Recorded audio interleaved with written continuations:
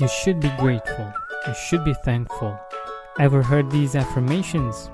I think there's a better way of putting this that doesn't make people feel guilty, and instead it actually helps them become more grateful.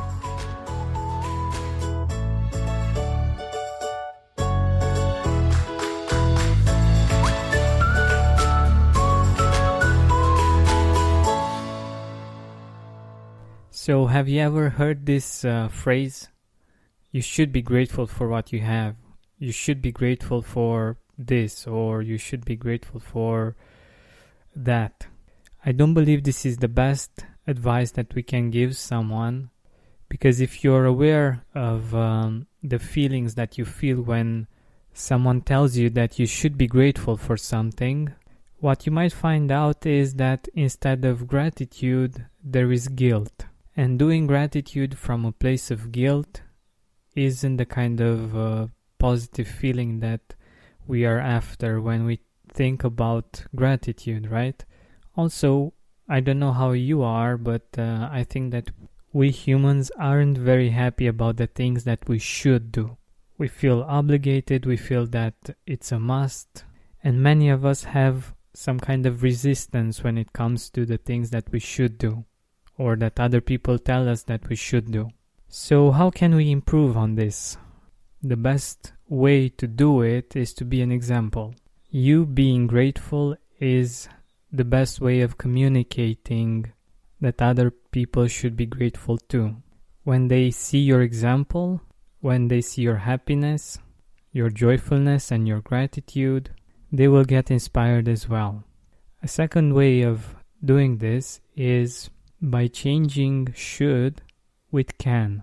Instead of you should be grateful or you should be more grateful, you can use you can be more grateful. And you can be more specific. You can be grateful for still being in one piece and having lots of years to recuperate from a certain bad situation. You can use the gratitude to help someone see the whole picture. You can agree that the situation is bad from some points of view, but that the fair view includes the things that that person can be grateful for as well. Even if they don't agree with you at first, using can instead of should makes for less resistance. And the third way is a combination between the first and the second. It's by being an example and starting out. Starting with your own reasons for feeling grateful, like the fact that we can be grateful for the fact that we are here together and that we are having this conversation. We can be grateful for this deep breath that we're taking, reminding us that we are alive and breathing. And we can go on however much we feel. But if we don't have the time, we can just go for the magic number 3. And that should be enough to change the focus. That's why I believe this affirmation, if it comes from a great place in your heart, can be transformed into something that leads to better results.